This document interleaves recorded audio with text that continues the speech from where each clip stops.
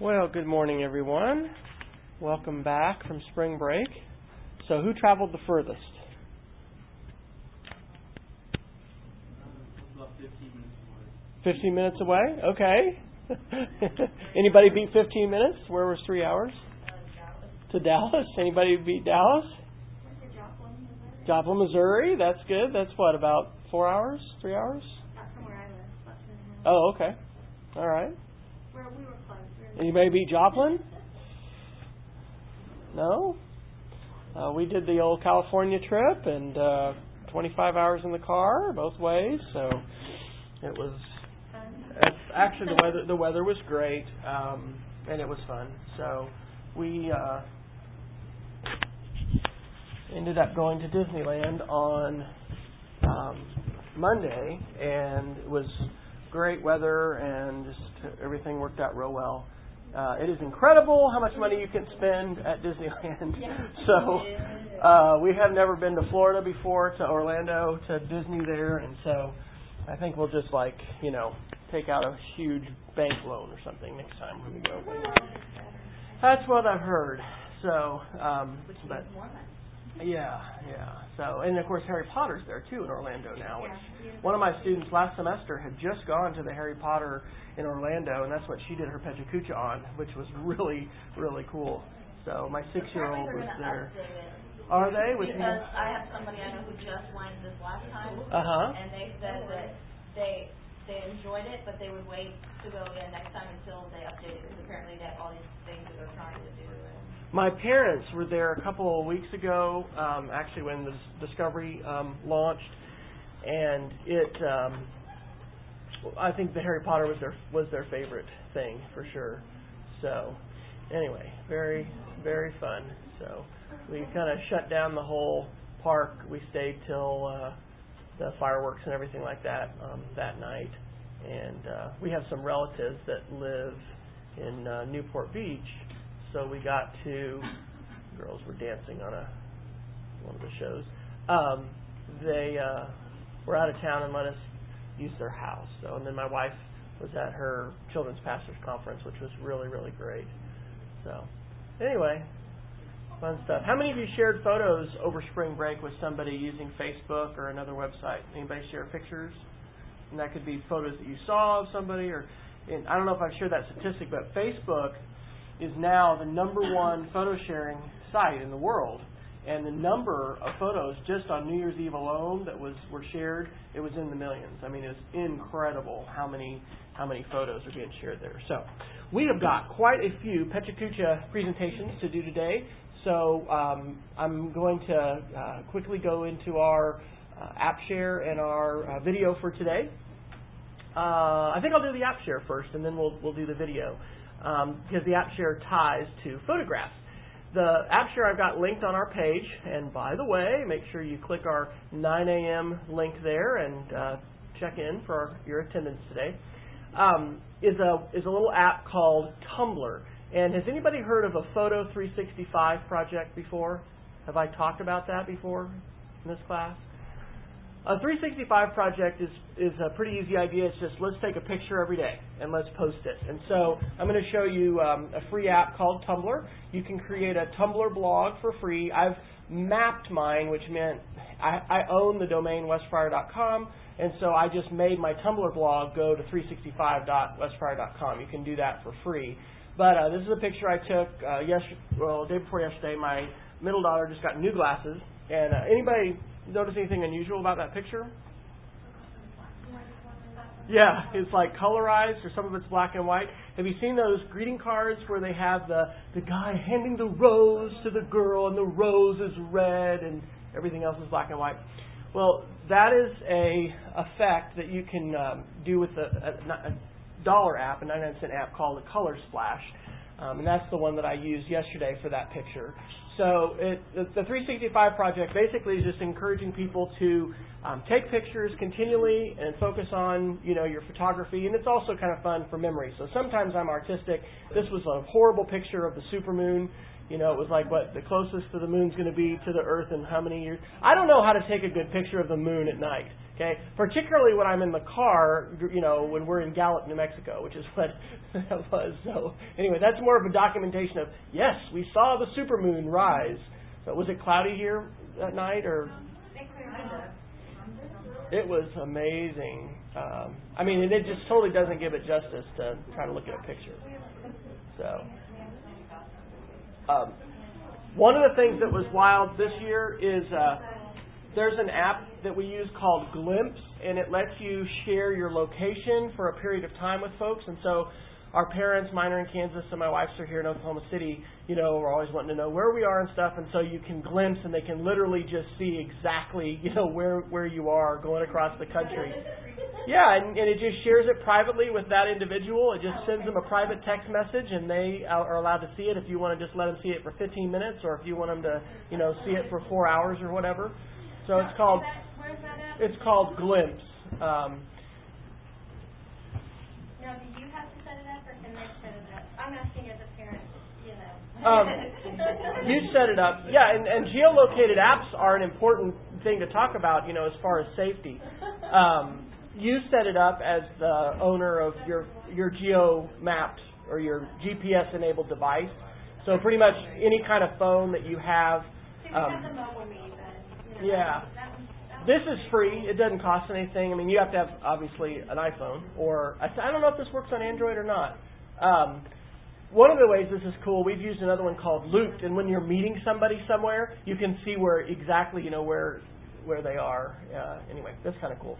So, anyway, that's an unusual picture. But there's other pictures, we just kind of post. This was kind of cool. We went to the Air and Space Museum in San Diego, and there was this infrared camera, and we learned that my daughter and my wife have cold noses because this showed temperatures by infrared. You can see my glasses were cold, on my face. And so anyway, that was kind of fun. Cold noses on two of them. So some of these pictures will use different effects. I use a different effect there to sort of put what's called a vignette around the edges of that starfish. That was just a straight, picture of Rachel. This one, I used an app that kind of makes it look a little artsy, more like a painting. So there's all kinds of things you can do. So that was this is a color filter that I applied. There's a word now called iPhoneography, and there's a book I just learned about here recently that's going to come out in April that's just about iPhone pictures. I think the most valuable camera that you can have is the camera that you have with you. Okay, if you have an expensive, nice camera, that's great, but if you don't have it to take pictures when you want to take pictures, then it doesn't do you a lot of good. So, Photo 365 project.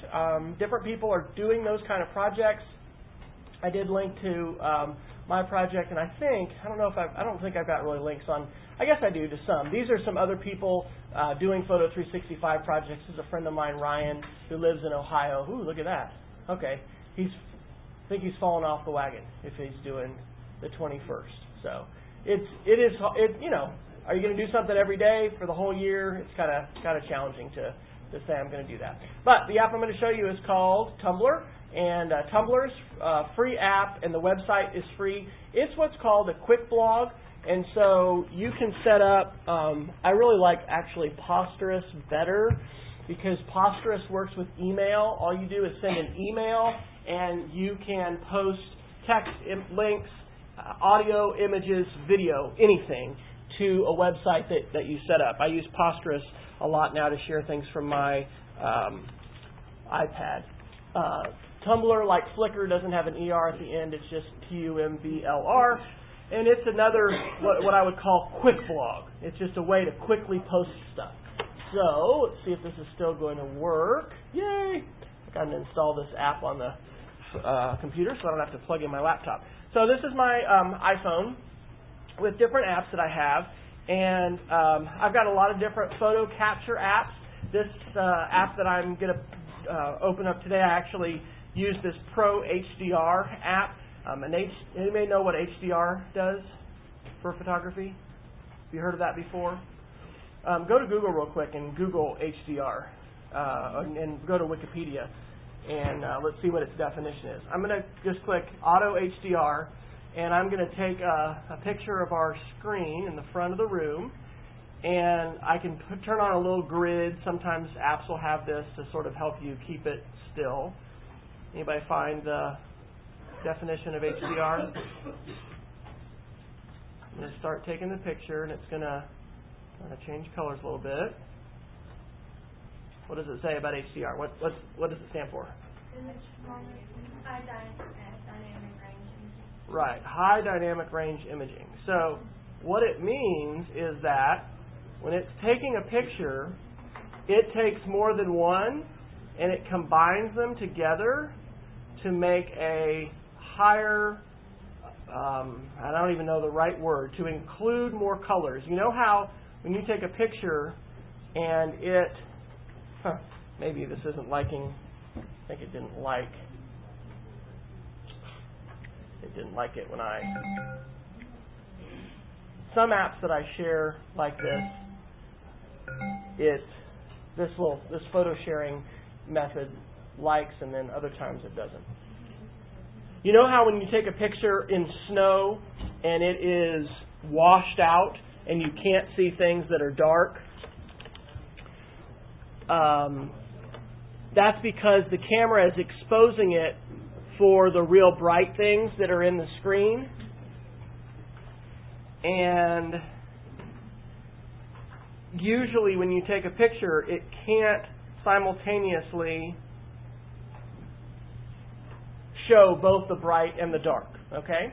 So an HDR image is going to... Come on. An HDR image is going to...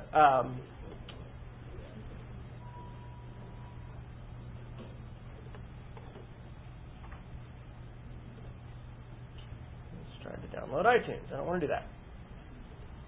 It's going to take more than one picture, and that is going to let the image that you take show more darks and lights than you would otherwise. Okay, let's try this. Come on.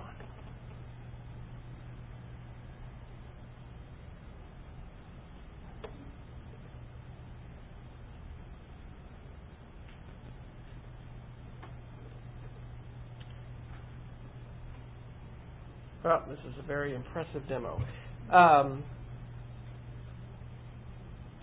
Maybe I'll try one other thing.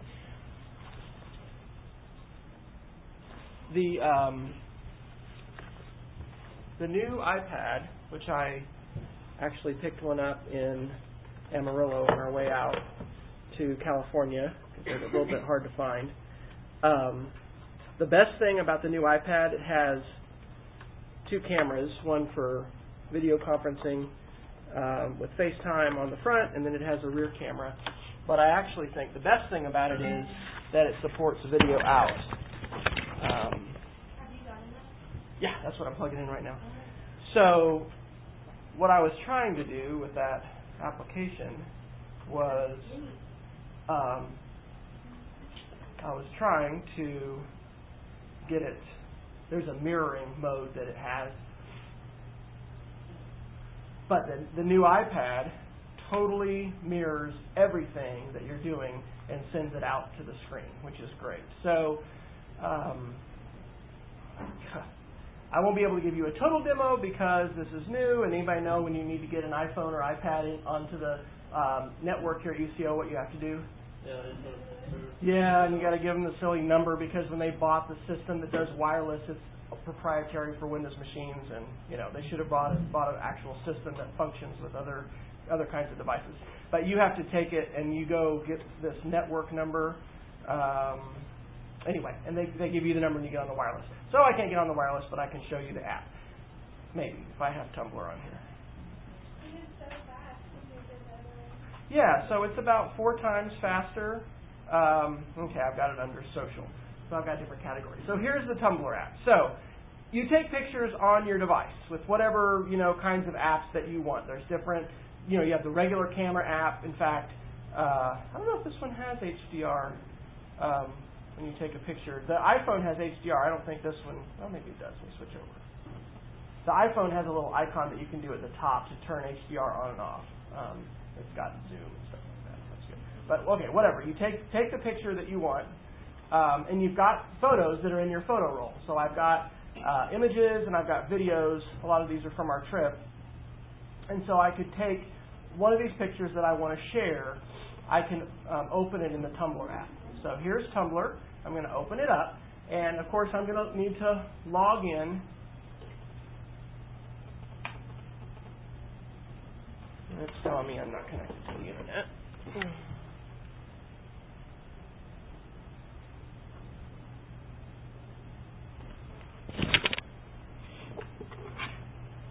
One of the new things that the latest iPhone 4.3 software lets you do is it lets you have a personal hotspot. So if you want to share your phone connection to a laptop or an iPad or something else, it actually lets you do that. So we will see if that will work for me. Ta-da! And I think it will. Alright, so I'm now on the internet through my phone. Okay, so let's try this again. So this is the Tumblr blog that's out there on the web. And so if I want to put a new picture on it, I could go to the website Tumblr, but it's even faster to go to an app and to launch the app and post it from inside the application. So I'm going to go through these steps, but I'm not going to actually post it. Another thing that's nice about the new iOS version is you can double click and you'll see all the icons that you have running. So like all these programs that I have are ones that are actually not necessarily taking up memory, but they're running right now. And if I hold down my finger on one of them, I get the jiggling little icons and I can close them. So I will do that to relaunch Tumblr and start over. Alright, so if I would like to post to my Tumblr blog, I can go here to post, and you can see there's all these different kinds of content that I can put up. Photos, text, video, any of that kind of stuff. So I'm simply going to click on photo, and it says, do you want to take a new photo or choose an existing? Well, usually I will take the picture first and have it on my camera roll. So I'll select the picture that I want. Let's say I wanted to do that picture of Sarah. Then I put whatever description that I want. So I don't know if today's the 81st. I learned from other people doing 365 projects. Sometimes they'll do that to kind of show what their photo is. And I could call this Making Candles. And I didn't capitalize my first word. So, and then I'll put in some hashtags.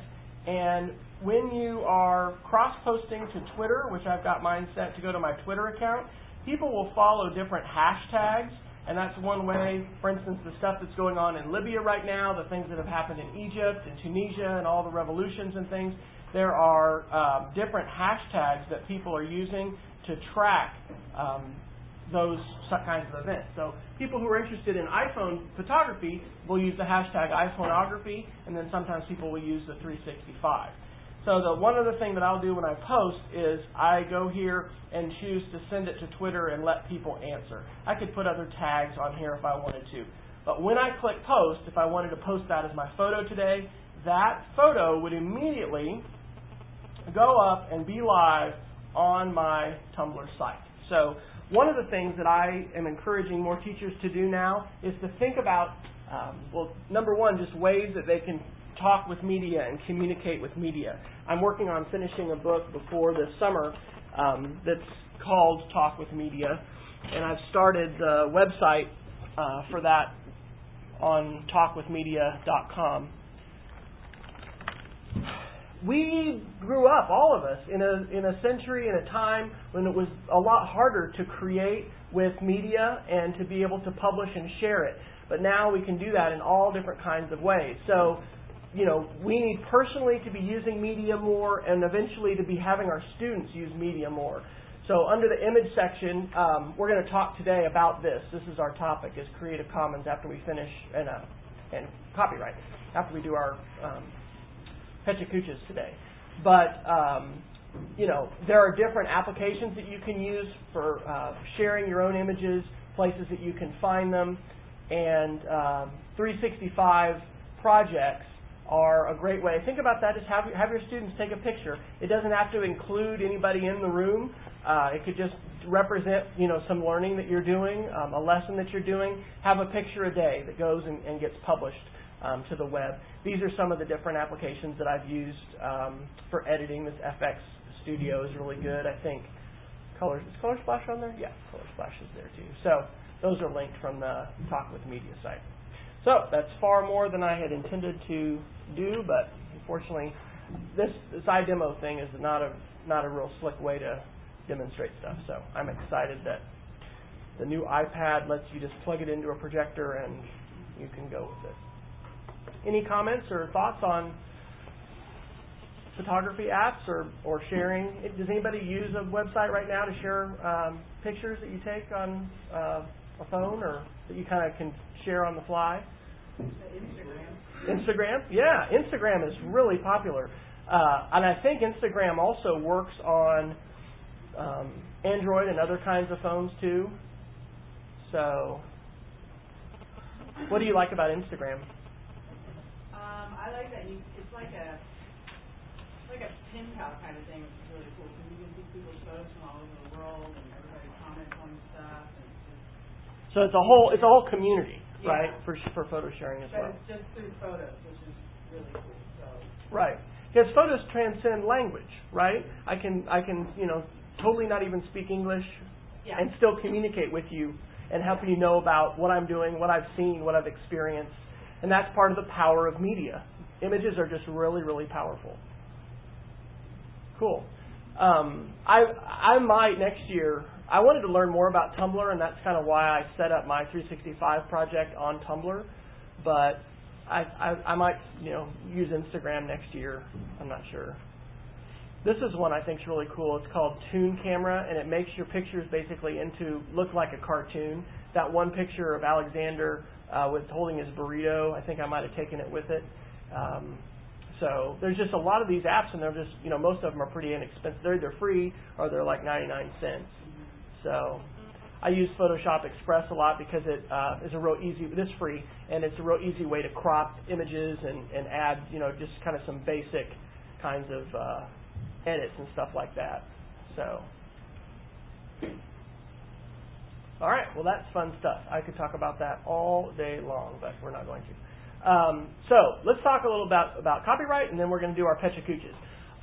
I have not graded everybody's projects. I don't know if I'm halfway through. One of the things, as you might expect, or maybe not, but I've really enjoyed grading your Scratch projects, and I've wanted to play with them and look at them, and so it's more than just looking at it for 3 seconds and giving you a grade. So I hope by next week I will have all of your projects through the spring break assignments graded. If you look at our assignments calendar, we talked about how to screencast last week, and next Friday on April 1st, your screencasting assignment is going to be due.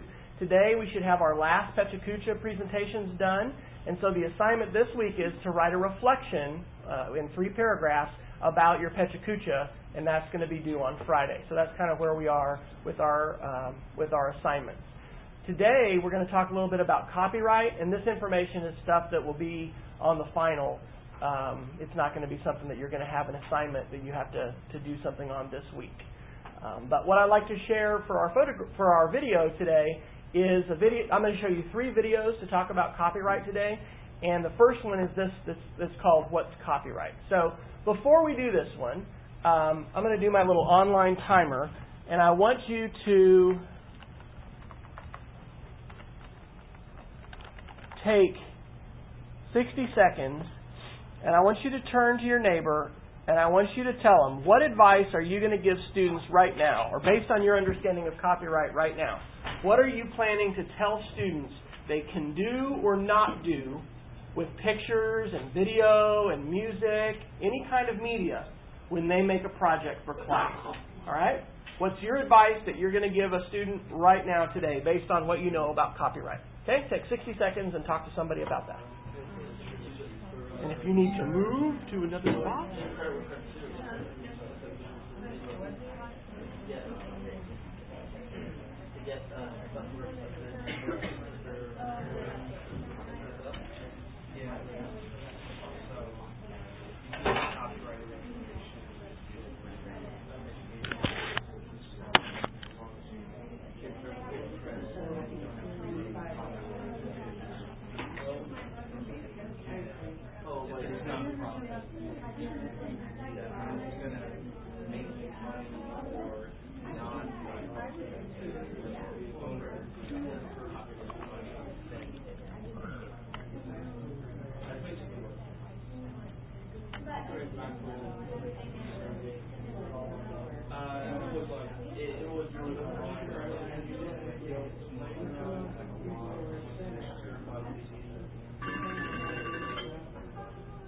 Okay, I heard a lot of good ideas. What were some things that you shared or your neighbor shared that you might say as advice?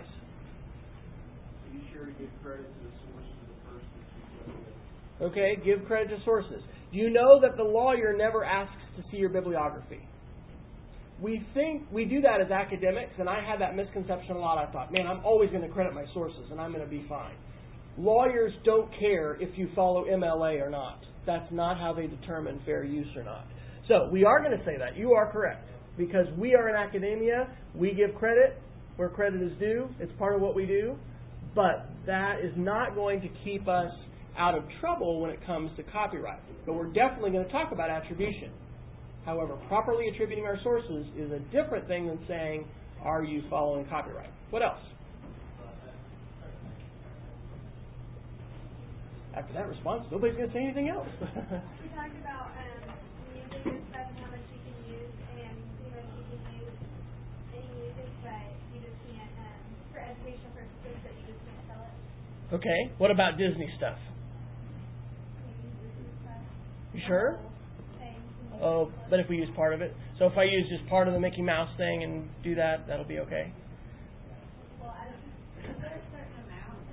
Okay, so the idea of portion limits and there being, some restrictions on how much we can use is something that we've probably heard something about. We probably heard maybe about Disney and lawsuit that some teacher got sued somewhere for using Disney things. There's a difference when we use stuff for a educational project versus if we sell. So those are all good ideas. We are going to, the 3 videos we're going to see today come, and we've got these linked on our copyright and fair use, come from this page, and we're going to see this first one called What's Copyright? My advice for you when it comes to copyright is this, and we'll talk about this several times, but the complicated stuff is fair use, and that's what we've started to get into right now. Ooh, can I use a Disney picture? Oh, can I use that song? Oh, how much of it could I use? What kind of project am I doing it? All of those things come into fair use. And I'm going to show you about a 2-minute video that uses clips from Disney movies that explains fair use better than I definitely could in 60 seconds. That's the last thing to talk about, though. If there's a way to avoid that complicated conversation, I think we should do that. And so by using things that are homegrown or in the public domain, we can not even worry about copyright. Because what does public domain mean? It's in the commons. Everybody can do anything they want to with it. Like NASA pictures, like old songs and works that have passed into the public domain, like Mark Twain's works, are no longer in copyright. So you can do anything you want. You could even resell Twain's works because they are in the public domain. They are no longer protected by copyright. Homegrown stuff like a shoebox full of pictures that your grandmother has upstairs. Okay, pictures that you take.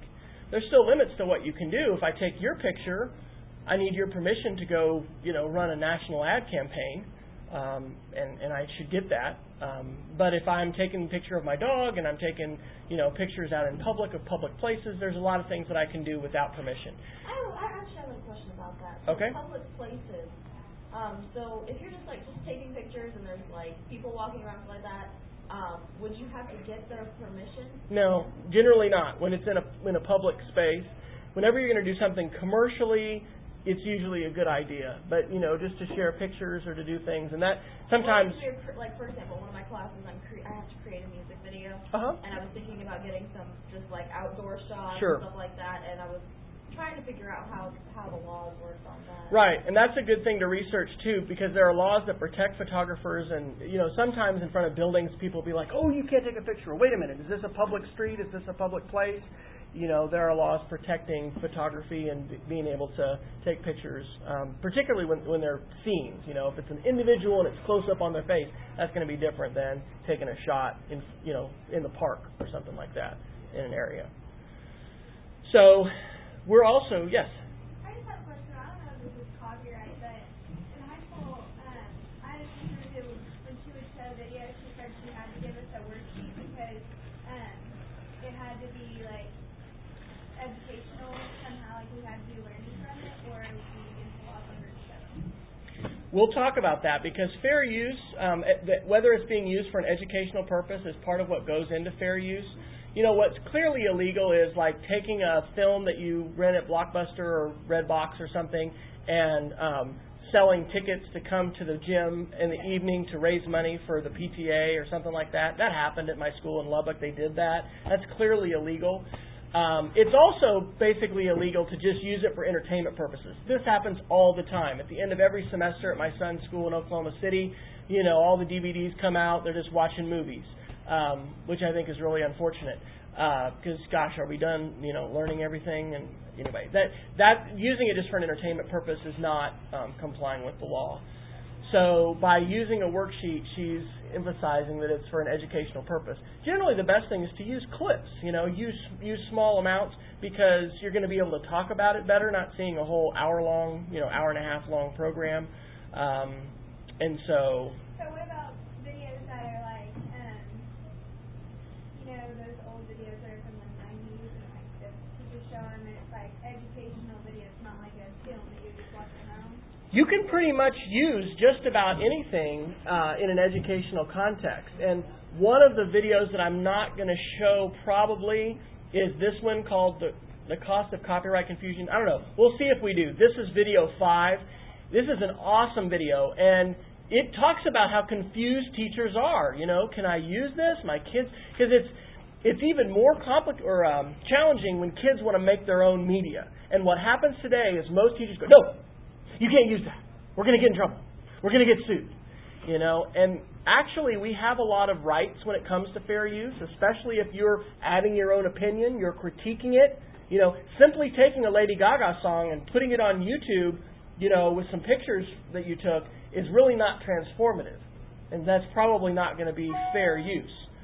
But if I take excerpts of hers and then let me show you these lyrics and, oh, by the way, what does this mean? Let's deconstruct this. Let's talk about what the message is. That's very different. So you can probably use most kinds of media, especially if you'll use them in portions and then you'll, like your teacher was. You don't have to give a worksheet. Like that's not the ultimate litmus test. You have a worksheet. It's fair, But when you're using it for instruction and for a purpose. Like I say, just showing it at the end of the semester because we're done with our tests and the teacher wants to grade assignments in class while everyone is occupied watching a TV, that's not fair use. But anyway, the other thing we're going to talk about is Creative Commons. And this is a hugely important topic for us to talk about overall. There's just so much confusion. There was a document written in 1986. I don't know if I have that here.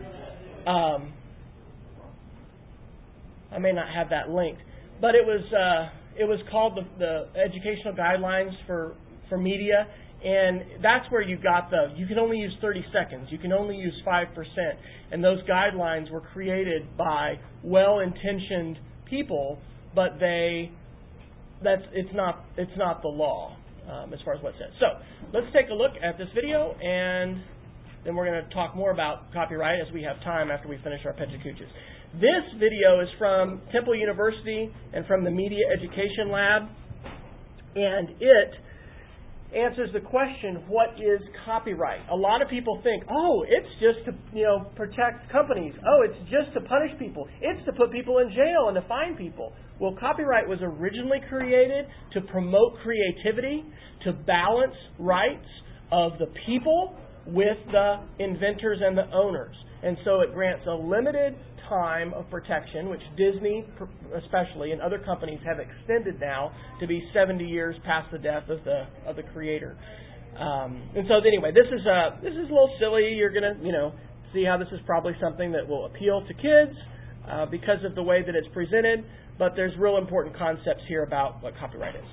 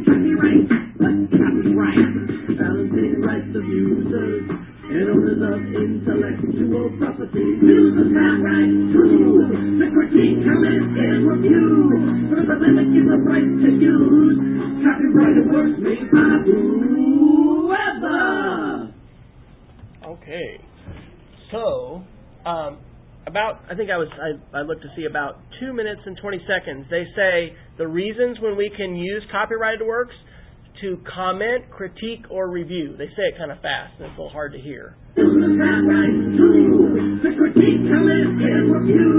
Critique, comment, and review. So that's where that transformative thing comes in. Are you transforming this at all? Are you just putting that media online in its exact form without any kind of change, or are you doing something different? The degree to which you critique and you add your own ideas, you're probably going to be more likely to be following fair use when you're doing that. This is from the Media Ed Lab, and this is at Temple University. You can see they have 91 videos on YouTube. I'm going to open up their channel, and they've got awesome videos about lots of things relating to copyright and intellectual property. their study is, they're advocating for a lot of things, but one of the things is for us as educators and students to use our fair use rights, because it's not a balance today. We have a lot of news still about, the RIAA suing folks for file downloads and things like that. And yes, there's violations of copyright, but that's not the whole story about copyright. And so we have the option, when we create things, to share under a Creative Commons license, like many of the photos you've used for your Pechacuchas. And, this particular video sets up the idea that copyright is not just to protect owners' rights. It's about balance, and it's about creativity. And, as we talk with our own students about copyright and when we use media and we create things, I think this is a good foundational video to use to kind of set that up for them. Any questions or thoughts about this particular video as it pertains to copyright?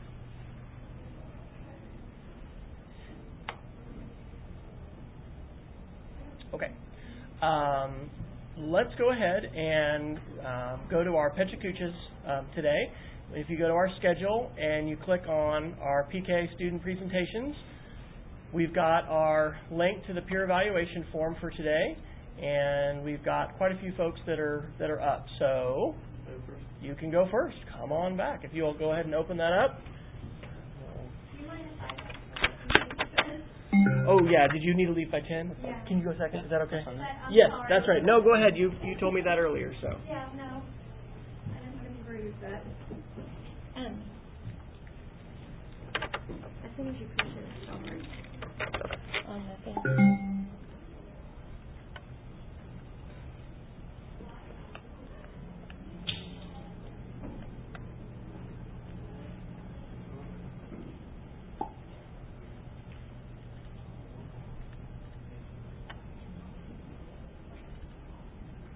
It's going to scroll. You're going to scroll down. Oh, no, it was right up there. Sorry, it's out here, right there. Okay. Up top. But as soon as you push it, it'll start down.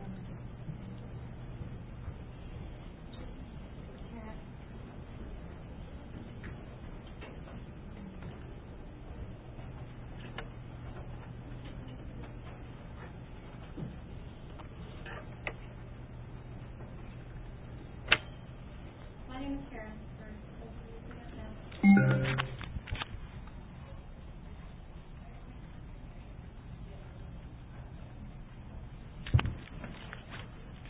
Okay. And you already have it set with the timings and everything? Yeah, it should Okay. probably already run it.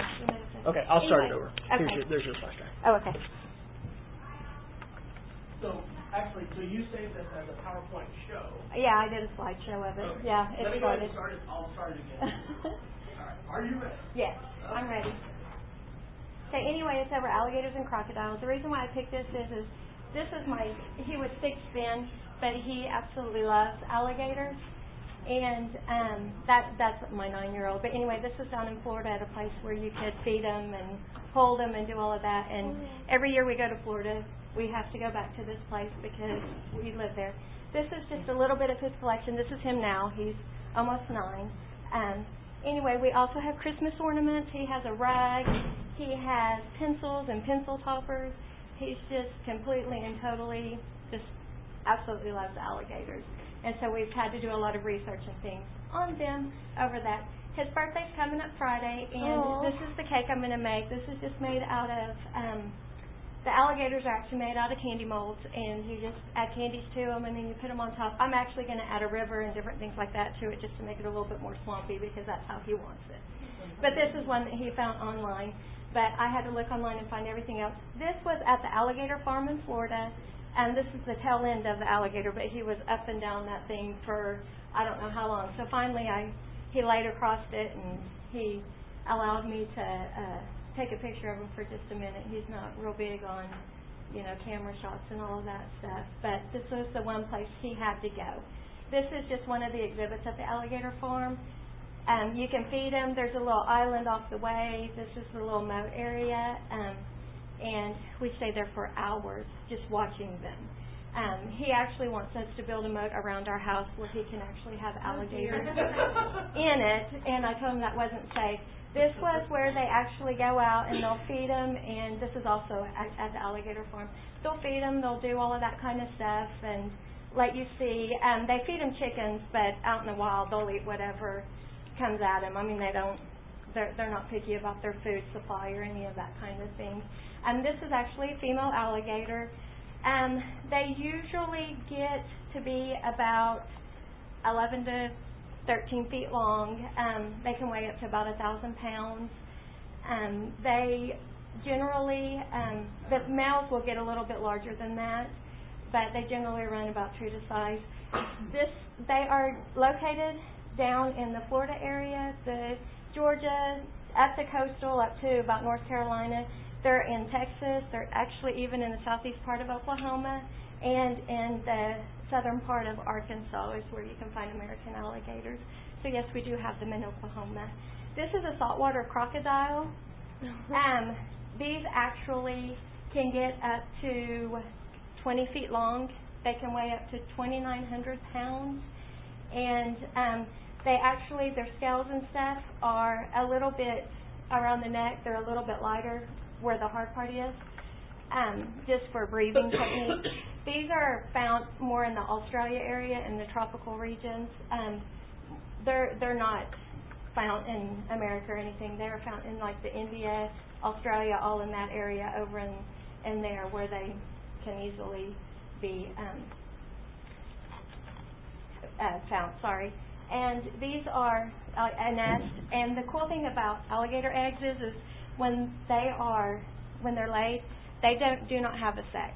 They are not male or female until, if they're cooler, then they become female, and if the nest is warmer, they become male.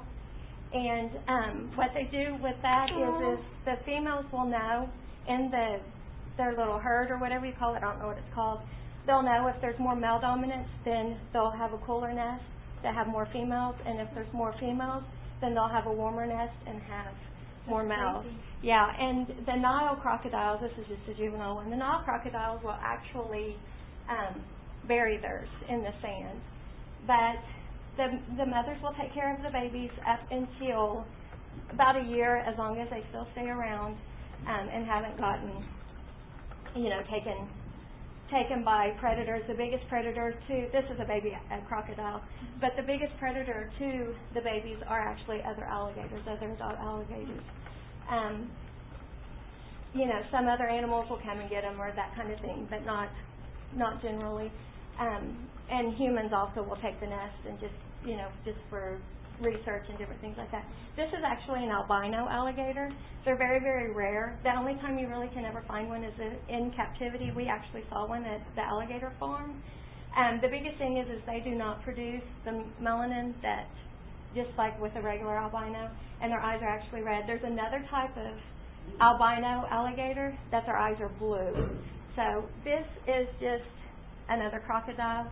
The biggest difference between crocodiles and alligators is an alligator has more of a U-shaped snout, where the crocodile has a V-shaped snout. The crocodile's teeth, the fourth tooth, the long one on the bottom, actually comes up over. This is actually a Siamese crocodile. They actually thought that these were extinct up until 2005, and they actually found a nest. And so now what they've done is they've kind of incubated them, brought them back just to keep that species alive. And this again was actually one that we had found. This is alligator food. I've only ever seen it battered and deep fried. I've not ever seen it any other way. It tastes like chicken. It's just a little bit tougher. Anytime my son sees alligator on the menu, he gets very, very upset and distraught because you do not eat alligator. And he was very upset at a place we went to down south that had alligator. Other uses for alligators is people like them for boots, handbags. I think they're attractive and pretty. Actually, these boots, I looked them up, they cost $10,000 if you want to purchase those boots. So apparently they're a rare commodity, and a lot of people like them. Also, I guess there is such a big craze that you have games and you have toys and all kinds of things. If you look, there's all kinds of toys, all kinds of books, all kinds of different other things for that deal with alligators. And actually, I think we have had all of those toys. So, anyway, that's it. All right. Feedback, comments, or Sarah?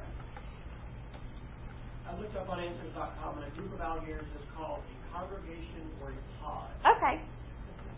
I just kept calling it a herd. I don't know why, but I know the babies are hatchlings. That was a difference because when I was trying to pull up some stuff, I could never get it to just come up as like a baby alligator or whatever. So when I found out that they're called hatchlings, I could find them a lot easier. So. Do it? Yeah, I know. I should have just asked him. He would have known. Because at 9 now, he really gets into the research of them. I thought it was really interesting. Thank you. Do we have alligators or crocodiles at our zoo?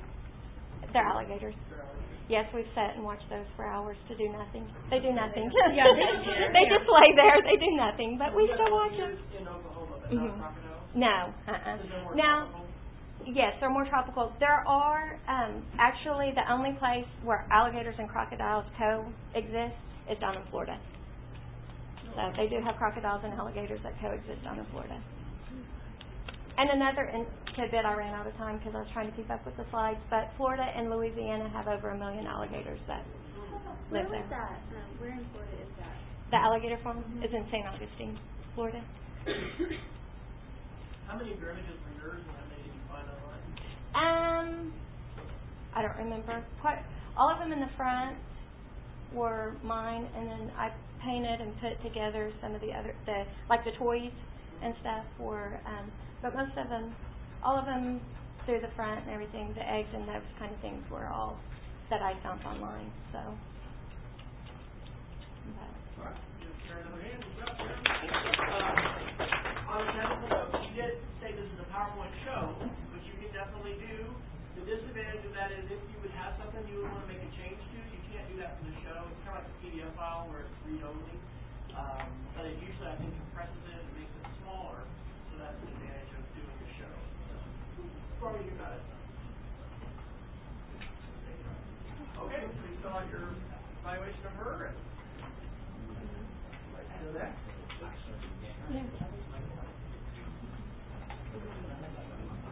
All right, Michael's going to talk to us about hockey now.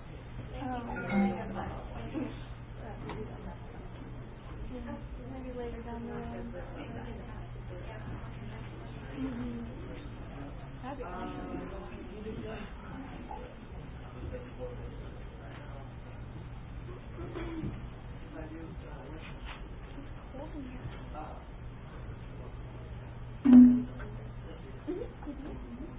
Did you just stay here? Or did you travel?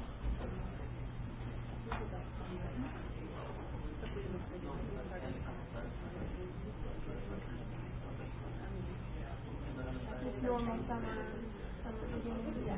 For the rest of the vacation, but it was like we just we used to go trampoline and jump on it all day.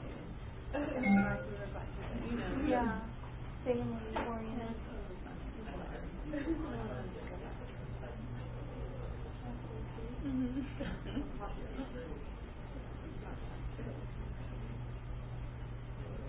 I was talking about hockey starting what's your name? All right, so this is Michael, and he's going to talk about hockey. Ready? Yep. All right. Oh, hang on.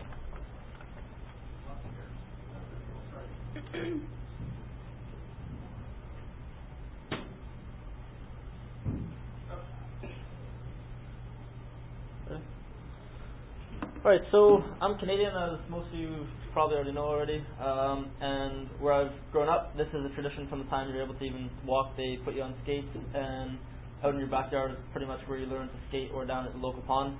And this is just an image from northern Canada, where a couple kids are learning how to skate, which is foundation to play hockey later on in life, which is pretty much a way of life in Canada. Out here is another picture of probably one of the nicest images that most Canadians would see, which is just a fresh pond on a fresh day as the sun's just risen, and everyone's about to, you get your friends, and if there's a snow day and school's canceled, that's what you do from morning all the way until night, and we'll make all kinds of contraptions to put lights in wherever we can just so you can play as long as possible.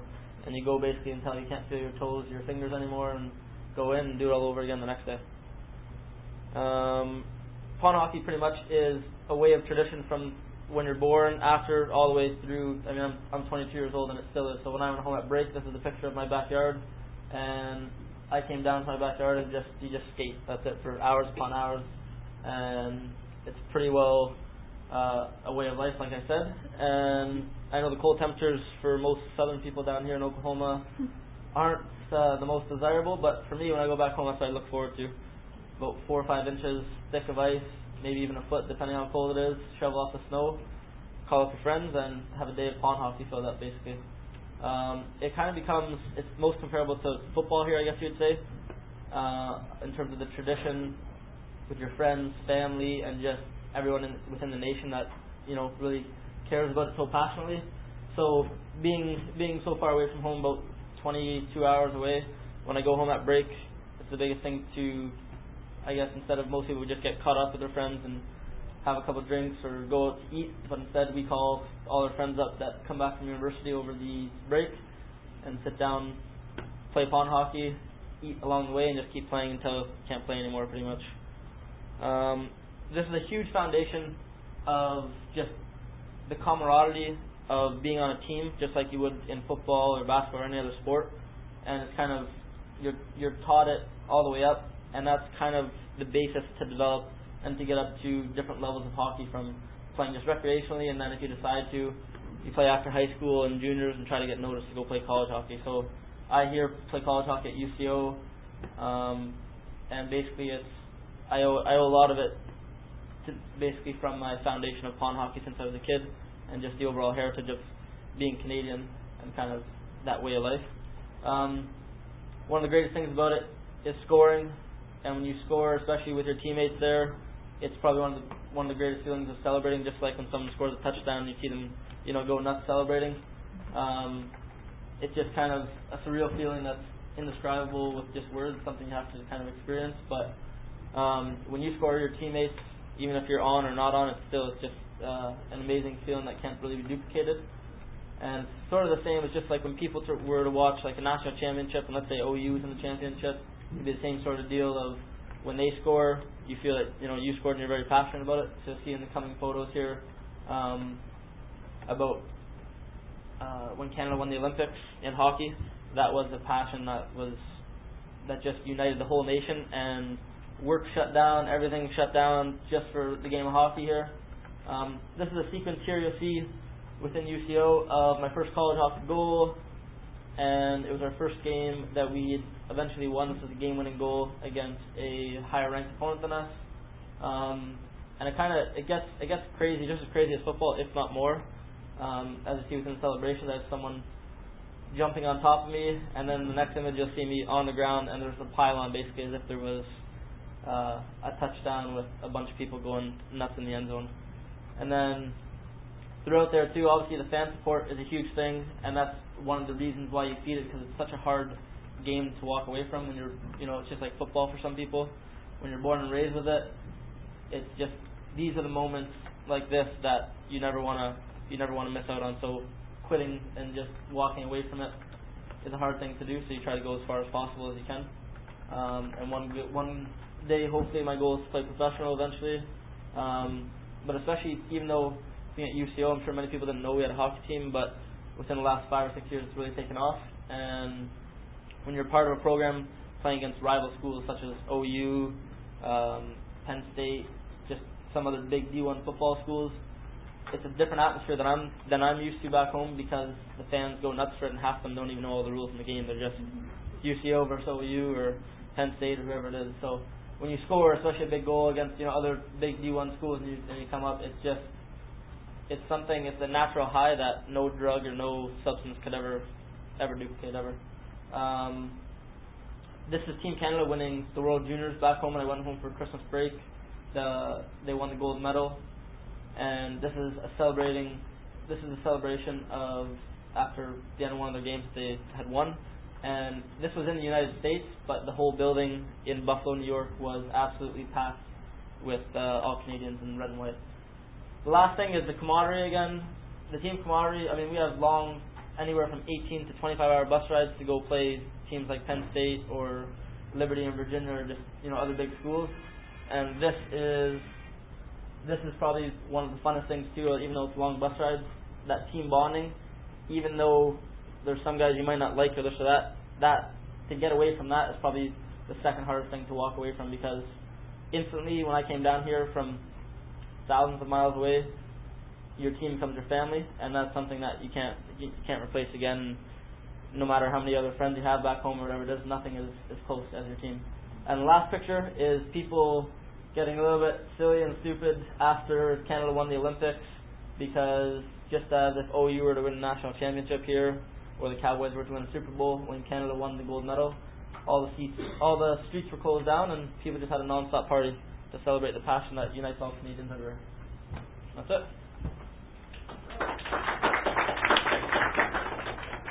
Back to Michael. I noticed your image attribution, you have a shorter link. How did you get that shorter link? Well, when you get the short link, first you go to grab the link, and it'll show up on the Flickr images that say grab the link, and then beside it you can say grab the shortened link. Really? Yeah. So then you just grab the shortened link instead and copy and paste it, and there you go. I didn't even know that. That's totally new to me.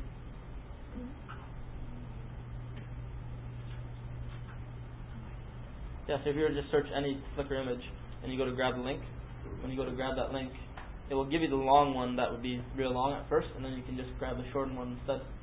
So when you go share this at the top, and then you go grab the link, so grab that link, and then you say show short URL. Oh, nice. There you go. Cool. And did you all find that out too? No. News to me, so that's cool. I mean, I think I don't know when they added that. That's nice. So Yeah, just, and makes that's it a just little making it more more user friendly for people if they actually want to, copy down your link. Have you ever gotten injured? Yeah, I've had multiple stitches and broken bones and stuff like that, but that's just kind of all part of the game, right? It makes it. What's your opinion about this controversy that recently, as far as the fighting, and I didn't actually get the follow up, but I just heard that that one of the hats or the bots or somebody was going to pull out of supporting the initiative. Yeah, it was Air Canada actually, and that would be professional suicide because they sponsor the Toronto Maple Leafs and the building is called the Air Canada Centre, so it's kind of like someone pulling out their sponsorship for the Dallas Cowboys there, because it's just it wouldn't make sense because it's one of the top markets in all of the NHL, so they wouldn't do it. That was because of hits to the head or unnecessary roughness, and they didn't like what some of the Americans were doing with regards to not taking action or suspension for certain things, but it's part of the game. So wait, is it more harsh / physical and aggressive in Canada or the U.S.? I guess I'd say within Canada, like overall, but then when you're playing professional, I mean, it doesn't really make as much of a difference. It's just taken to heart more in Canada, just as like a controversial football call would be taken to heart more, or like a bad hit, right? So it just matters what market you're in, but overall, because the players, whether they're Canadian, American, or European, are dispersed throughout all 30 teams, so it just kind of doesn't make a difference then. But in minor hockey and in juniors or college hockey, it's a little bit more controversial in Canada. I went to one hockey game, and it was definitely it wasn't like a major league, but I really wanted to go see a hockey game, but I didn't enjoy it because everybody was so, not the people playing, but everybody in the crowd was just so mean. And the little children were like screaming and like, die! Like, these people are Was that here or where was that? No, it was in Arizona, and I couldn't believe that these like just five-year-olds were screaming like die at the players. I was like, To me, it's the equivalent of like when I saw the movie Blindside for football, when like kids go nuts over Thanksgiving watching football and can't believe so and so made this call or that call and just freaking out against whatever team they're playing. It's the exact same thing of it's just monkey see, monkey do, right? The little kids see their parents doing it, and that's it. Well, it's like soccer in Latin America too. In Mexico, I went to see the U.S. play Mexico, and oh my gosh, 120,000 people in that second stadium. And it's madness. Yeah. It's insane. So. All right. Any other comments or feedback? You got one back here?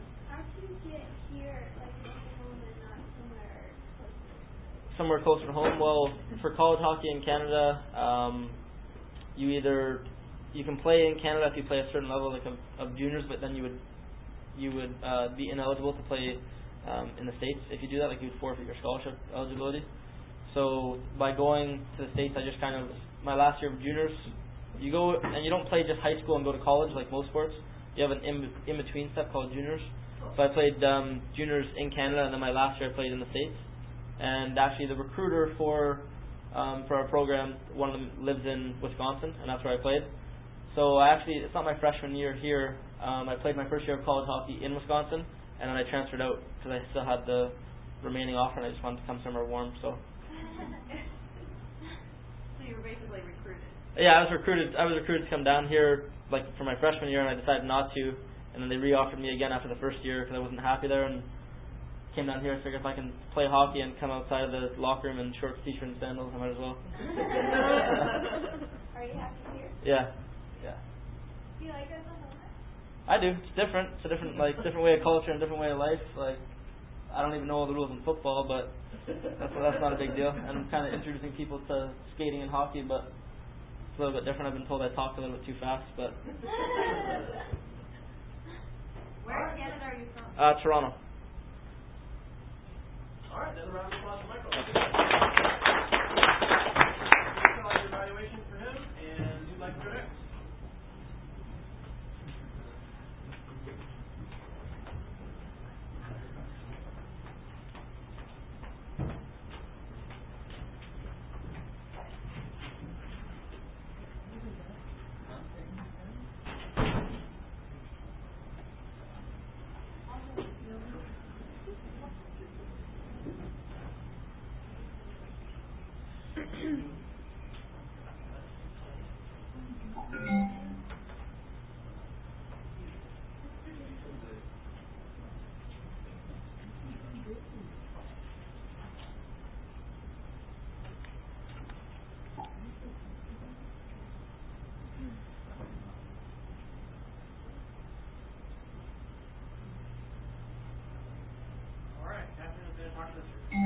About Girl Scouts.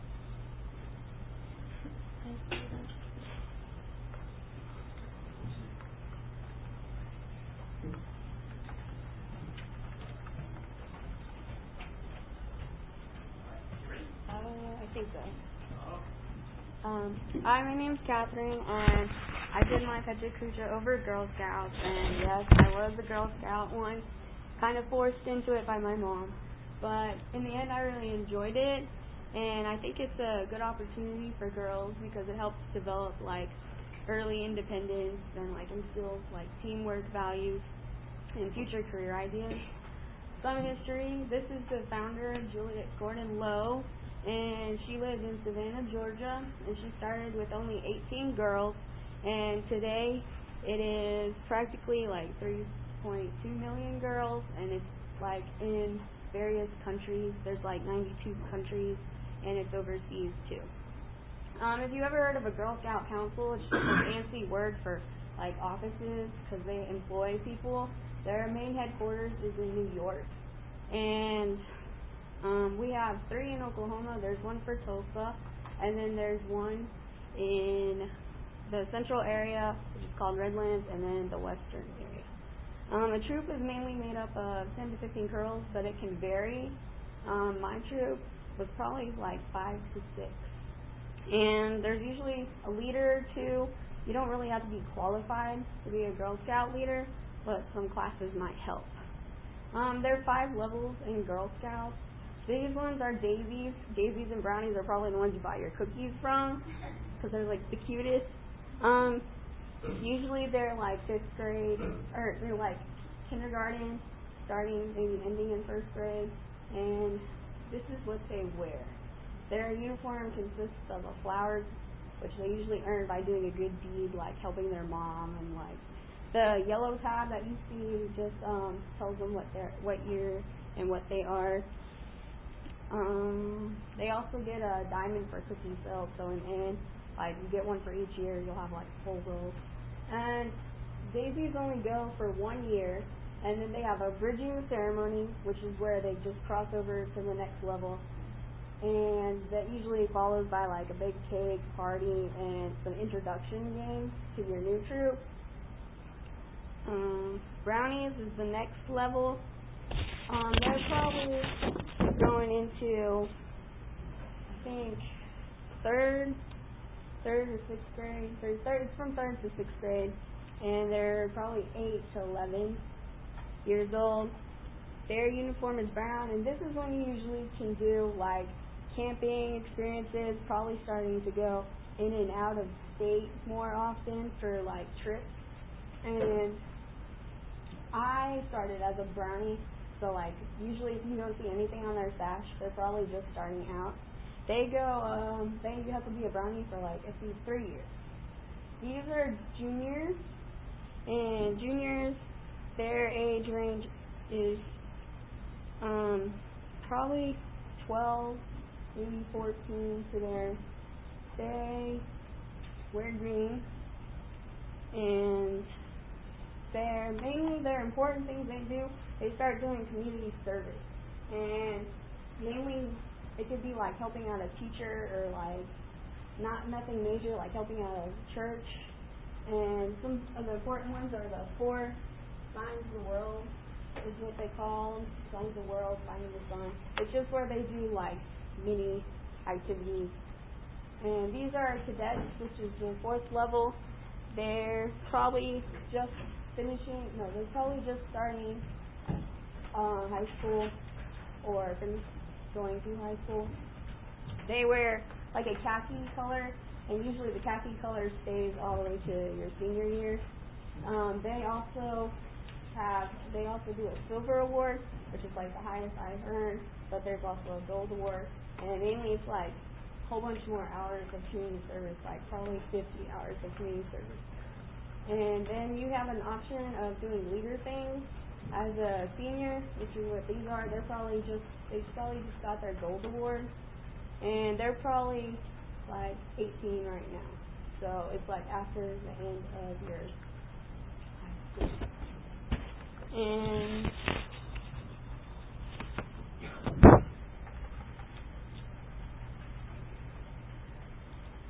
they're mainly they have 75 hours for community service to do. And the community service I was working on before I quit was building a garden for, I think, Mr. These are some activities that you can do, like camping. I was a brownie when I was camping. I haven't gone back, but I did like sailing, horseback riding. Then you earn badges and you do crafts. And then there's International or World Baking Day, where you just like dress up. I chose this picture because Girl Scouts is like, it teaches you teamwork, like a foundation. It begins, and it's good to start early, so that way we can instill it, like for school or for life. This one I chose for goals because it helps.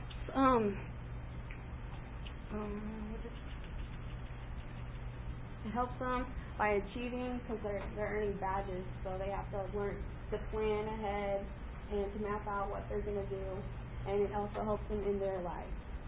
This picture I chose, it just gives them a hobby that they can learn, or helps them find their personal interest of what they like, and they also find their own expression of themselves. And there's some careers that you can do. Like when I was in JRTC, like this guy came up to me and said that if I had earned my gold award, I could have gotten probably a scholarship. Like there's probably some scholarships out there if you're a Girl Scout and earn your gold award. And it just gives you an insight on like what careers are out there. So it's just like starting out in the middle of nowhere. And that's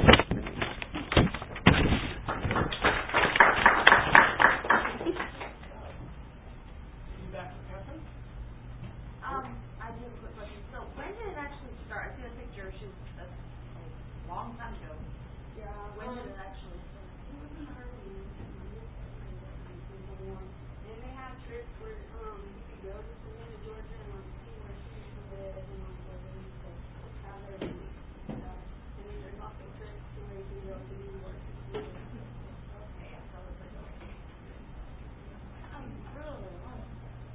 Have you done anything with Girl Guides? I heard much about Girl Guides. I think around in Germany, we met some that were mixed.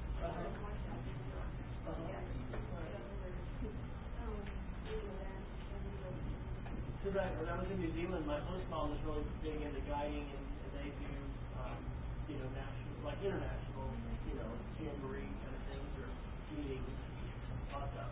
I really like that picture you got from the bridge. Well, most of them are kind of different.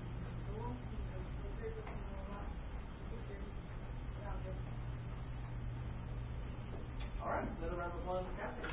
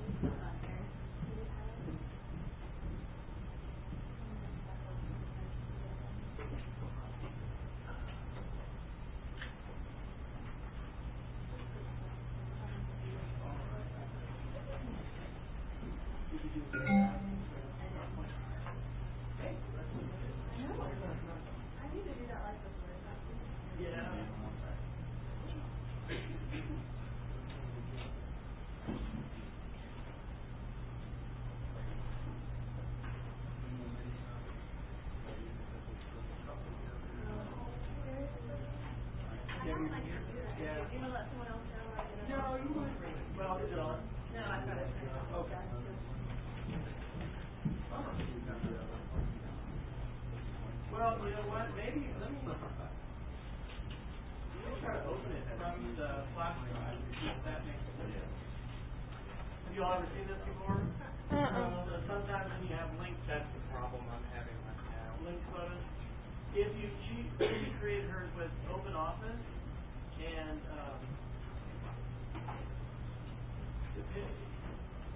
PowerPoint is usually better about actually putting the image. See how small this file is? It's 102K. If you look at the size of these others, see how these are real big, like that's 14 megs, 4 megs, 23 megs. So it just referenced the images rather than putting the actual image into the presentation. But that's okay. She's prepared for her computer. Can we plug this in? Do you want to let someone else go? No, you go ahead and bring it back. It's fine. Really? Do we have time?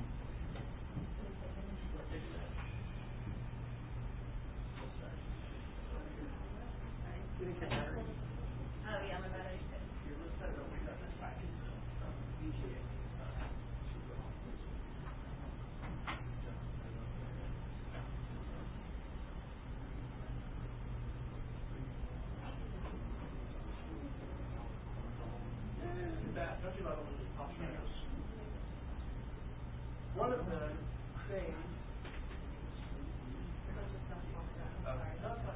One of the things that when you plug laptops in, you take them, there's usually, like this one just came on, which is awesome.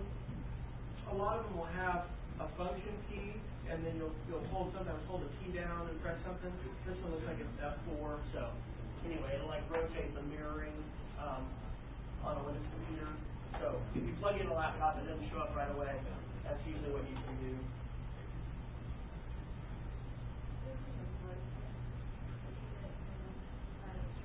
My son's cracked one on one. Oh no. It's burned. Oh really? Have you ever seen that happen? I have not broken a broomstick over the laptop. I think those, I have seen, you can take that out and paint with it. That's kind of probably dangerous.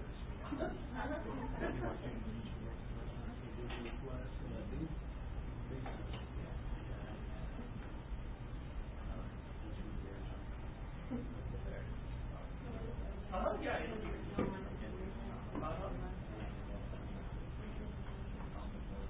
And then we might just have to figure out how to do the timing. Oh, it's good. You got Will it not work? It's on timing. Yeah, no, if you got it, it should. It's usually just whenever I get up there, it's a slideshow and I've lost my part. All right. She's not on the. Oh, she's not. Oh, I'm not. Yeah. Okay. I thought we should still have. All right. So rapid.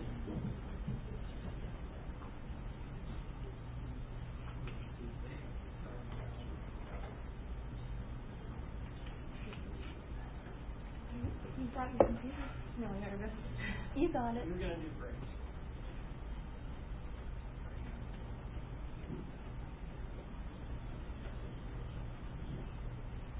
Your last name Keene? Yes, Melissa is actually what it is. Melissa Keene, right there.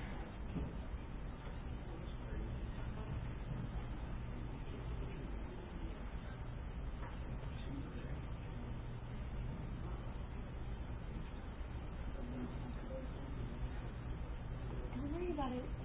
Take deep breaths. Just breathe. Okay, I have added Melissa to our form, so if you will refresh or reload, you should see her name at the bottom. All right, are you ready? I'm ready. Okay. Okay, my name is Missy Keene, and I'm going to talk to you about learning disabilities, and specifically reading comprehension problems. So first, I just want to define a learning disability as a disorder in one or more of the basic psychological processes involved in understanding or using language, either spoken or written, which will produce an imperfect ability to listen, speak, read, spell, or do math. Statistics show that 5% of all school-aged children between the ages of 6 and 17 will have a learning disability. 90% of these students will be classified with a reading comprehension problem. So in your class of about 30 students, you can expect to have about 2 of your children with a reading comprehension problem. There are 4 main problems that can be related to reading comprehension. The first one is phonological awareness or processing. The second is rapid automatic naming. The third is word recognition. And the fourth is word comprehension.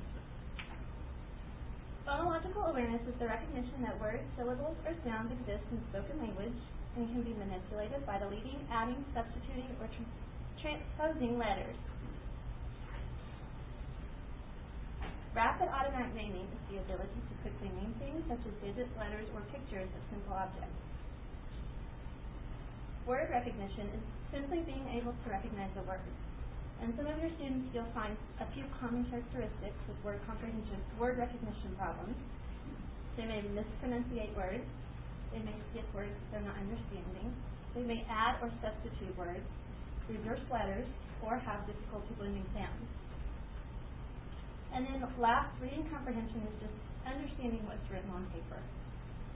So some causes of this could be a lack of background knowledge, difficulty understanding text structure, or vocabulary deficits. I jumped way ahead. Anyway, I have a couple of, on the next couple of slides, we're going to do kind of an experiment. And the paragraph will be on the screen. I'm going to read to you as if you had a learning disability. And then I'm going to ask you 3 comprehension questions to see if you can understand what was read.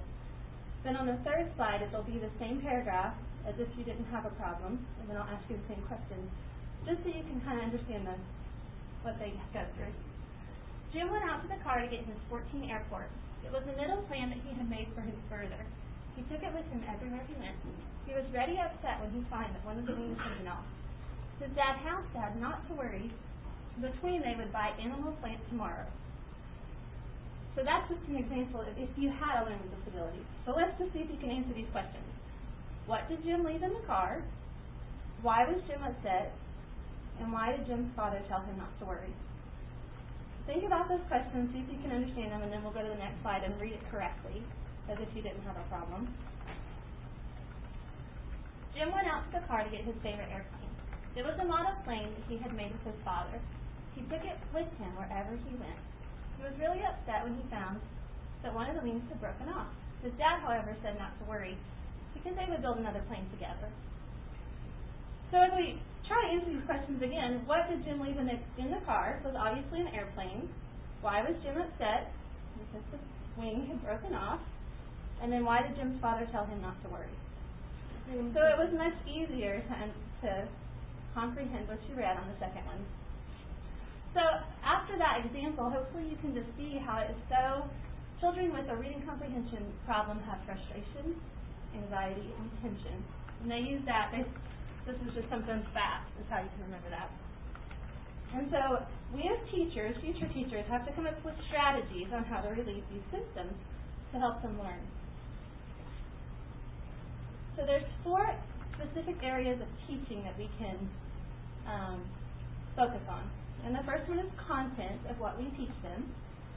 The second is the procedures by which we teach the material.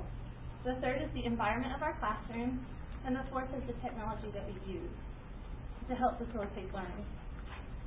And then specifically today, I'm really going to talk more about content because there's an overwhelming amount of methods that people choose to use. Most of them, the goal is to increase fluency and reading comprehension. So I'm just going to highlight 3 of my favorites, which are repeat reading, vocabulary flashcards, and modeling. And now, this looks funny out of the blue, but some of the research I did was some teachers used song lyrics and poems to help increase vocabulary and to help with repeat readings. And so the song lyrics just interested the students, and they already had a background of the words, so it's easier for them to correlate the two in their learning. Another thing is that song lyrics, rhymes, contrasts, and patterns help the brain process the new information quicker and faster. And then with poems, you can choose silly poems. They also have strong rhyme patterns. They use figurative language, and then just the topic that interests the child. And then we're also going to talk about modeling a little bit. And this just, if we read to them and we show them how it should sound, where to pause in the things, where to change the pitch, which words to stress, which segments to elongate, it just helps them to see how it should go.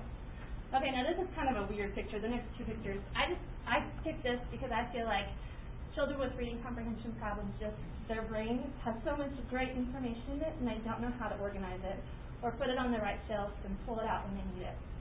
So we as teachers should just help them put it in a nice, organized way so that they can pull it out when they need it and use it. And then just our goal should just be to teach them so that they can further into the future and not be... Okay, sorry. So here's the last slide, which is my favorite. It says, go confidently in the direction of your dreams. And that's what we hope to achieve by teaching children how to read.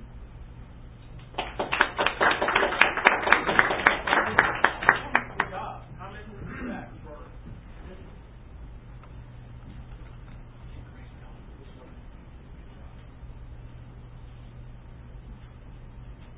Where are you in your program? How many classes have you taken that got focused on learning disabilities? Well, the reason why I did this one was because I'm in my special ed class right now, it's online. And we have to do a research project. What's it called? Teaching children, individuals. Yeah, I'm in the same class. Are you? Yeah. Okay, and it's an online class, and I had to, I read a chapter on learning disabilities, and I started seeing, I have a 6-year-old, and I started seeing some characteristics possibly in him. So it kind of sparked an interest in it. I haven't done my research into that, so I'm sure there's a lot more information to learn, but that's because I was still in this class, I'm like, what am I going to do? What's a great passion? Why do you do this? And then I saw that, and it was kind of like, oh, I can do that. Yeah. Well, it is so important because it doesn't matter what you have as your certification. Everybody needs to know how to help students with learning disabilities because you are going to have kids that have different disabilities. Any other comments or feedback? Before we're going to probably run out of time, so if we don't end up, even if we get everybody, don't panic. We'll extend for next time. We'll at least be able to get one more here. I do want to show one thing. I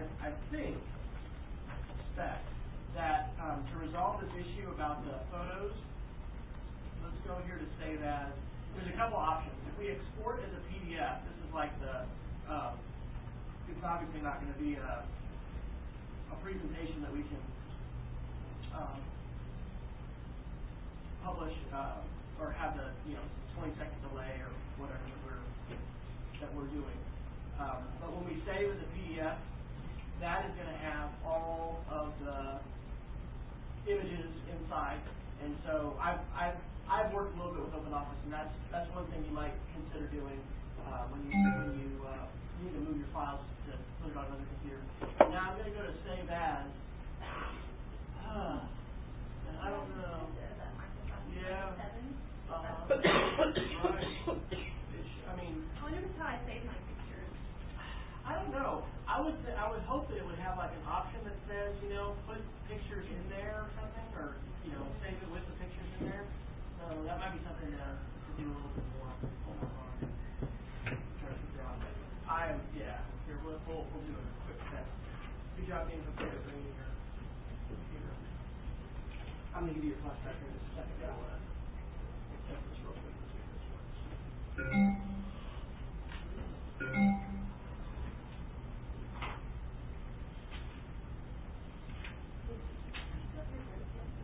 Are you on the online class?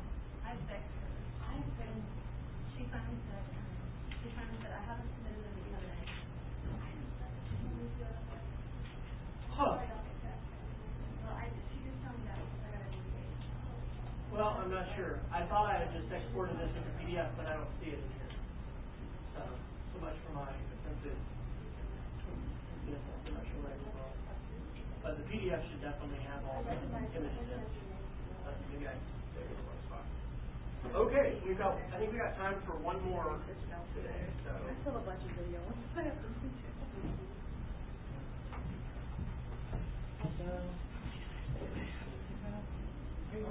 Yep. You're fine. Go ahead.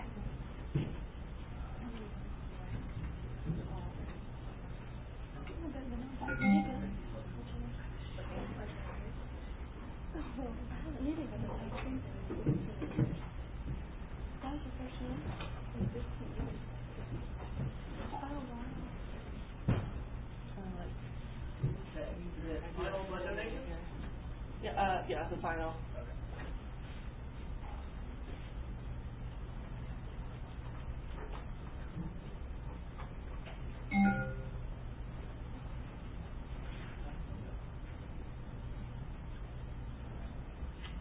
All right, and you are? Brittany. And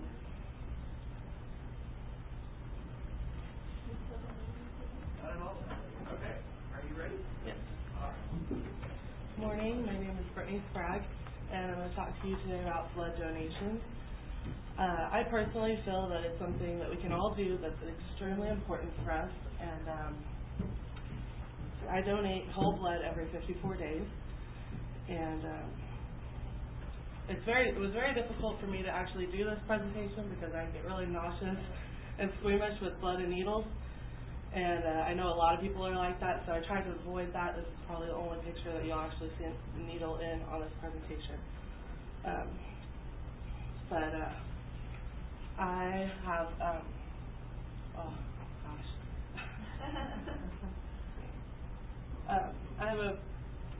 I've had a lot of people that are close to me that have had need for blood products, and one of them is my little stepsister. Her name is Jada. You'll see a picture of her in a minute. And I met her last year. I've known her for a little over a year now, and she's 3 years old. When she was born 5 weeks premature, and she was born anemic, and it was a very sick little baby, and she had to over her first year of life, she spent a majority of that time in the hospital. She received multiple blood transfusions, and today, look at her, she's healthy, happy. She's very small still. She's 3 years old, but I'm just so grateful to whoever helped give me the chance to know her. Also, right now, my dad is preparing to go through a treatment plan with neurology, urology, and oncology. So I'm sure that it'll be a miracle if he doesn't have any need for a blood product through all that.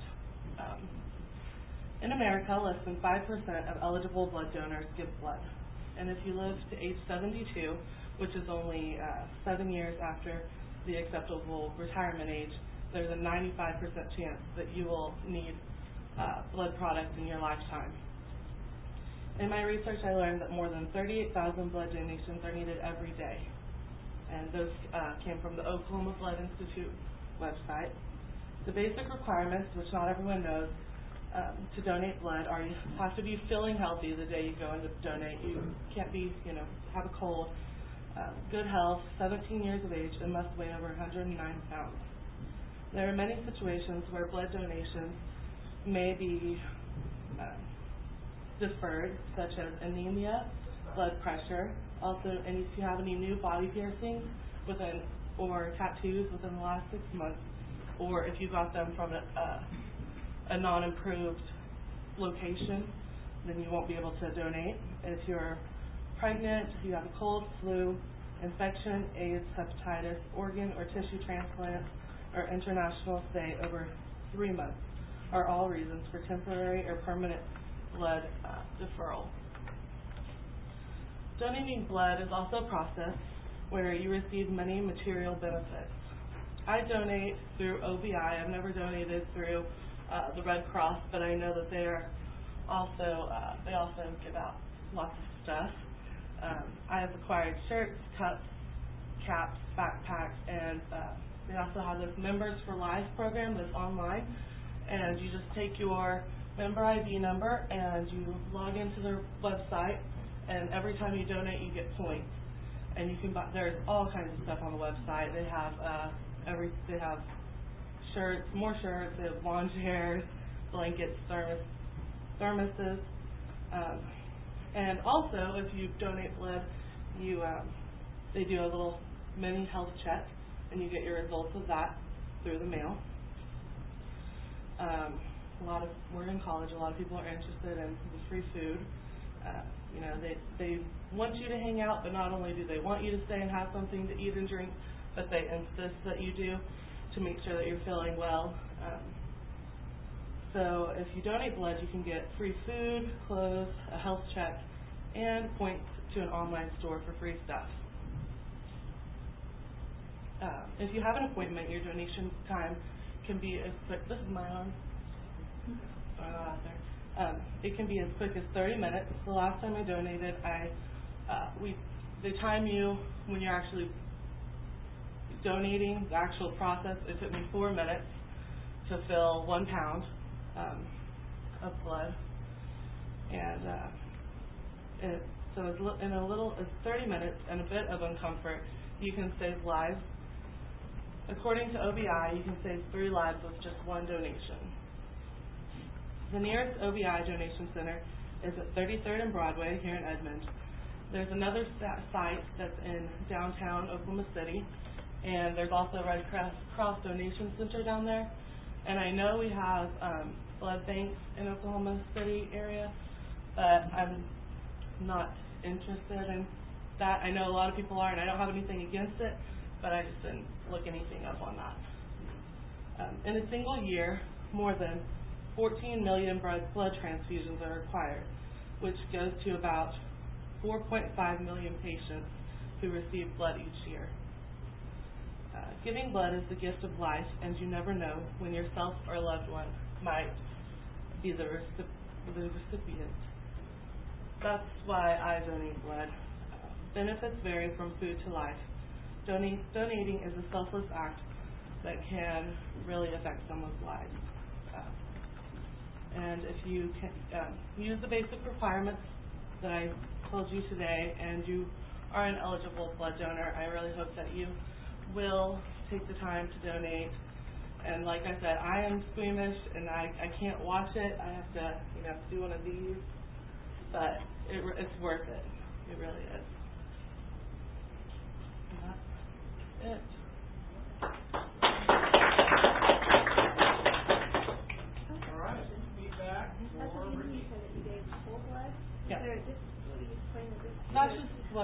That's the normal, what you would normally just go in and donate is whole blood. Okay. But they also do, the plasma, Okay.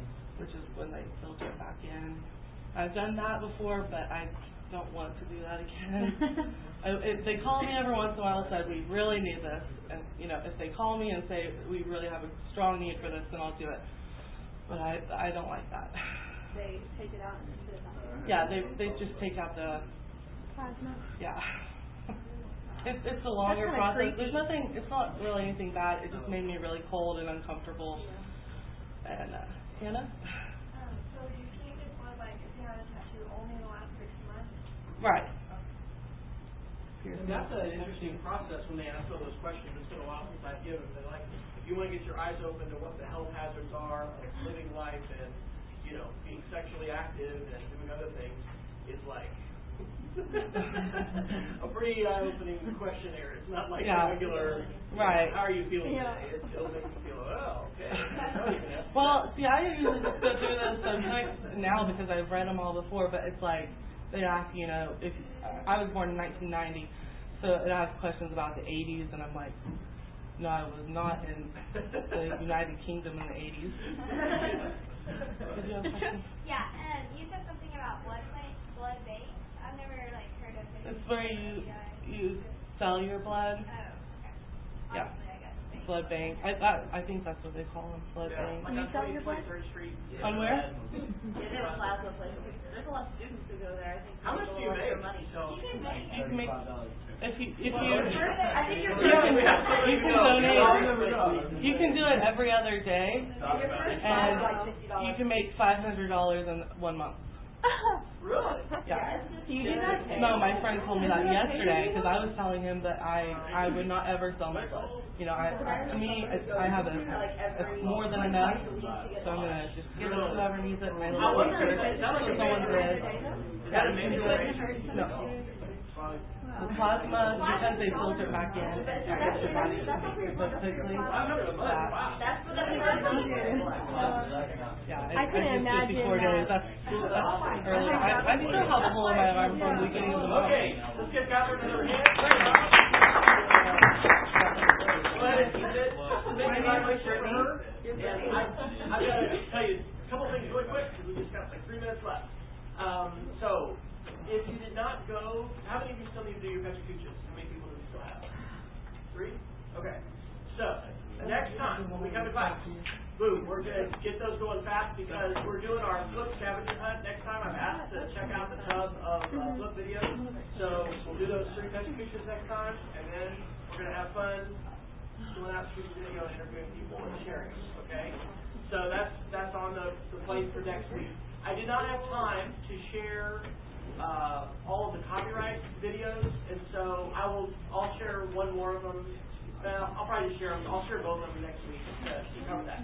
Let me mention there'll be assignments. Okay, this is what everybody needs to do. The people who are going to go tomorrow, you can have another week. You haven't actually given yours yet. You're basically going to just write a reflection on your Pechacucha, and I want you to have 3 paragraphs, and it just kind of spells out what to do. Define a Pechacucha in a few sentences, reflect on the skills that you learned, and then reflect on the ways you think a student in the grade you're going to teach, in the content area you want to teach, might use that activity, okay, as an assignment. The next thing that I want to encourage you to go ahead and get started with is your screencast assignment. Next week, I will go ahead and, I will have an open lab this week, and I will send a text out and an email. I'm going to try to do it at 8 o'clock. We're moving to Oklahoma City, closed on our house, right before spring break. Can't believe it. And Quail Creek, we're just about 2 blocks from the Quail Creek Elementary School. So we're very, very excited about that. But our movers are actually coming in the afternoon on Friday, and we're in the midst of doing all that. But we need to do an open lab. So I will be here from 8 to 9:30, unless for some reason we can't get the lab, and I'm pretty sure we can. And I will have microphones, so if you want to do your screener assignment Friday in the lab and you want to come, I'll also check them out for next class. But this assignment is going to be due next Friday, and you're really going to need to do that outside of class. Like I said, we can do Friday if we want to, but that's what we talked about last week. You're going to set up a Twitter account, and Screener is free to use, and use a microphone anywhere you can get one. A lot of laptops have them, but I'll have some Friday, and in class next week I'll have it too. So the main thing is plan what you're going to talk about, right? If you've got a script, it's pretty easy to do. If you don't have a plan of what to say, you won't be happy probably with what you record, and you're going to end up taking a long time to do it. So plan what you're going to do. It doesn't have to be a total read the script. You can have an outline, but those are your assignments for this week. Okay? Yes. On the not next week, but the week after that, we have the online assignment. Right. Do we still block out the time to do the online assignment? You can do it whenever you want. Yeah, we have an online assignment. If you want to come to class, you can. And you know what? I think I might do, because this is kind of compressed. Is I think I'll go ahead and move that screencast back a week, so I'll give you another week to do that. Does that work? No problem. Yeah. Okay.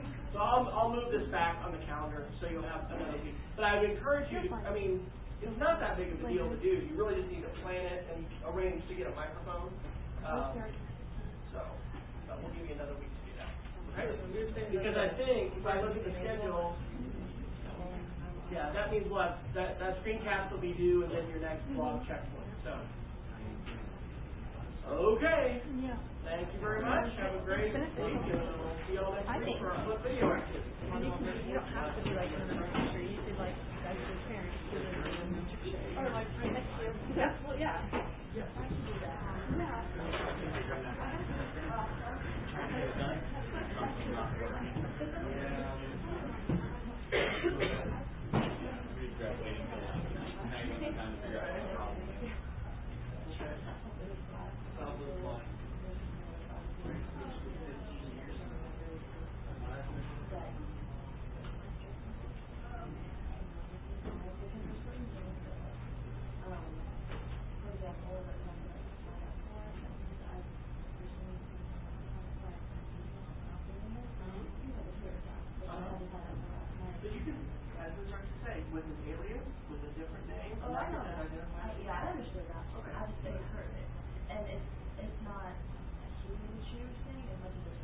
And you don't have to do it that way either. If you would prefer not to have a publicly shared one, if you want to use Jing or another, free or commercial screencasting, I'm happy to accommodate. I don't know because I just think that, and for me, as a village market, everything is everywhere, and every time I go to try to look at my class, there's probably information.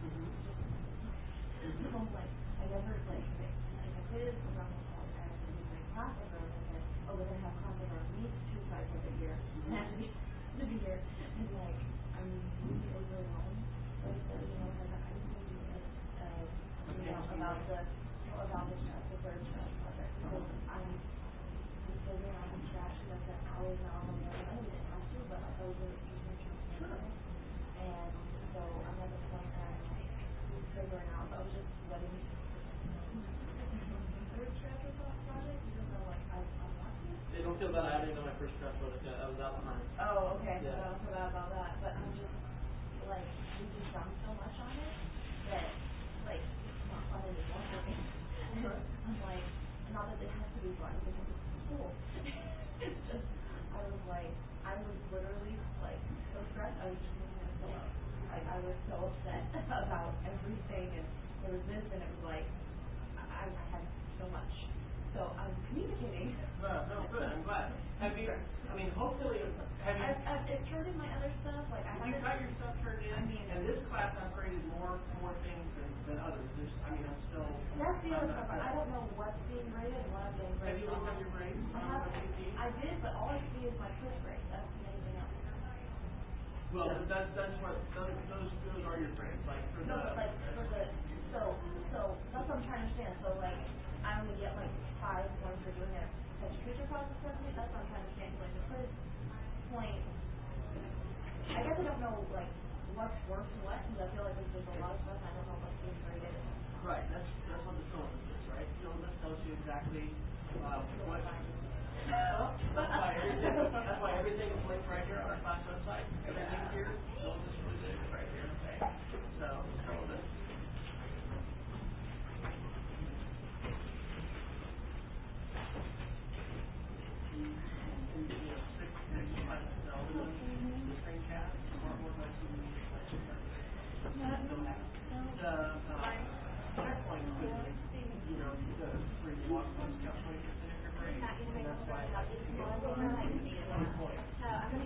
little art that you can build.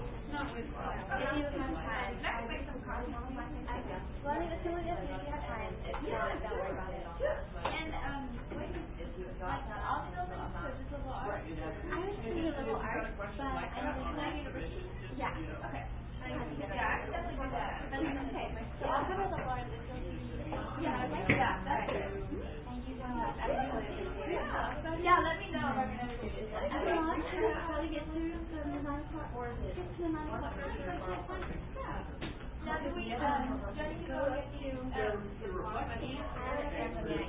Yeah, then I'll make that in sure. You definitely want to turn it. They should just be able to, but it can build on what you've done before. You know, you've already worked on another one, so ask. Oh, I didn't get the little blue box. I mean, the purpose of doing scratch and spending, you know, so much time on it. Well, it's practical and you learn it, obviously. Yeah, I mean, that's what it is. Yeah, I get that. Yeah. It goes right in front of the page. Well, it's not like you're product on your slide. Yeah, no, it's not. And that's good. Yeah, it's not like behind or anything. I just have a comment on the website and everything. Yeah, I've only gotten one comment on mine. So today, because I usually do that. It's just like I like so much. And it's that's probably everyone has that stuff when it was posted. Spring, it was, you know, it was really a lot. And I do like the fact that there's all this stuff here. I like how it's clear. I can imagine stuff. It's just so having to like make sure I'm always on something or like the edgy logs or something. Right. Half the time I have issues with that. So then I have a weird password that I figure out how to change. Right. Yeah. That's all good. It is all good, right? You know, because that, I mean, usually, if I could, I would have everything on this site, but since we have to have filters that are confidential, like you know, the confidential stuff, we have with WebCT. I mean, I could also have everything inside WebCT, and the thing is, pretty much nobody will use WebCT after they leave college. Everybody will use free tools and things like that. So that's a big part of the reason we use the site and other things. You can use Edgelog, you can use for free. Google Sites, you can use for free. You know, screen readers, those are all things that you'll be able to use. You did your screencast already? Oh, yeah. The one thing that's really done was sound. Of the sand. I think it's turn in your final scratch project. But feel free to add on to what you had before. And you say all that time under the project. They're not for naught, right? Your posts about I know it's something like no, but he was making yeah. In the last reflection. It was really cute when I was like, okay, and it's probably because I had my computer on fire and everything. I was like, after a couple minutes, I was like, okay, and I just used to become bored. So, but yeah, I actually watched everybody that had posted, yeah, because I was curious on how they done. Go down to like click on that and then one of the dragons had a play on it and play and then I really love one of the dragons created pink bubbles. So they started playing. Well, it sounds like you might be able to train one of those. I mean, I guess maybe if I can't stand on it, maybe we're gonna do it and I will. Yeah, my son was like that, so. Did you watch mine? I haven't seen anybody. Oh, you haven't? I'm so busy. And comments is, I'm gonna go back and watch it now. Yeah, because you had a comment. Yeah, I know I did that. I know it had to be like an hour. So you any comments on mine? Where, you know, actually, there's only like 1 or 2 people that even have comments. All right. Yeah, all right. So. Thank you.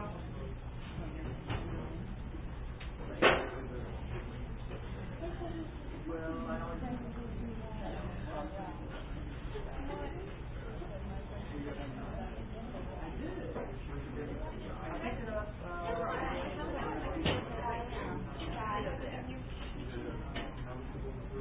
the huge thing is, and I probably know it, everything that's in your house,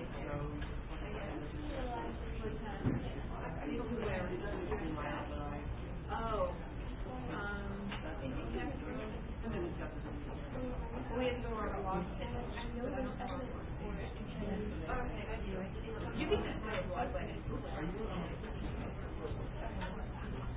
But you won't be able to hear Gracie because they're not.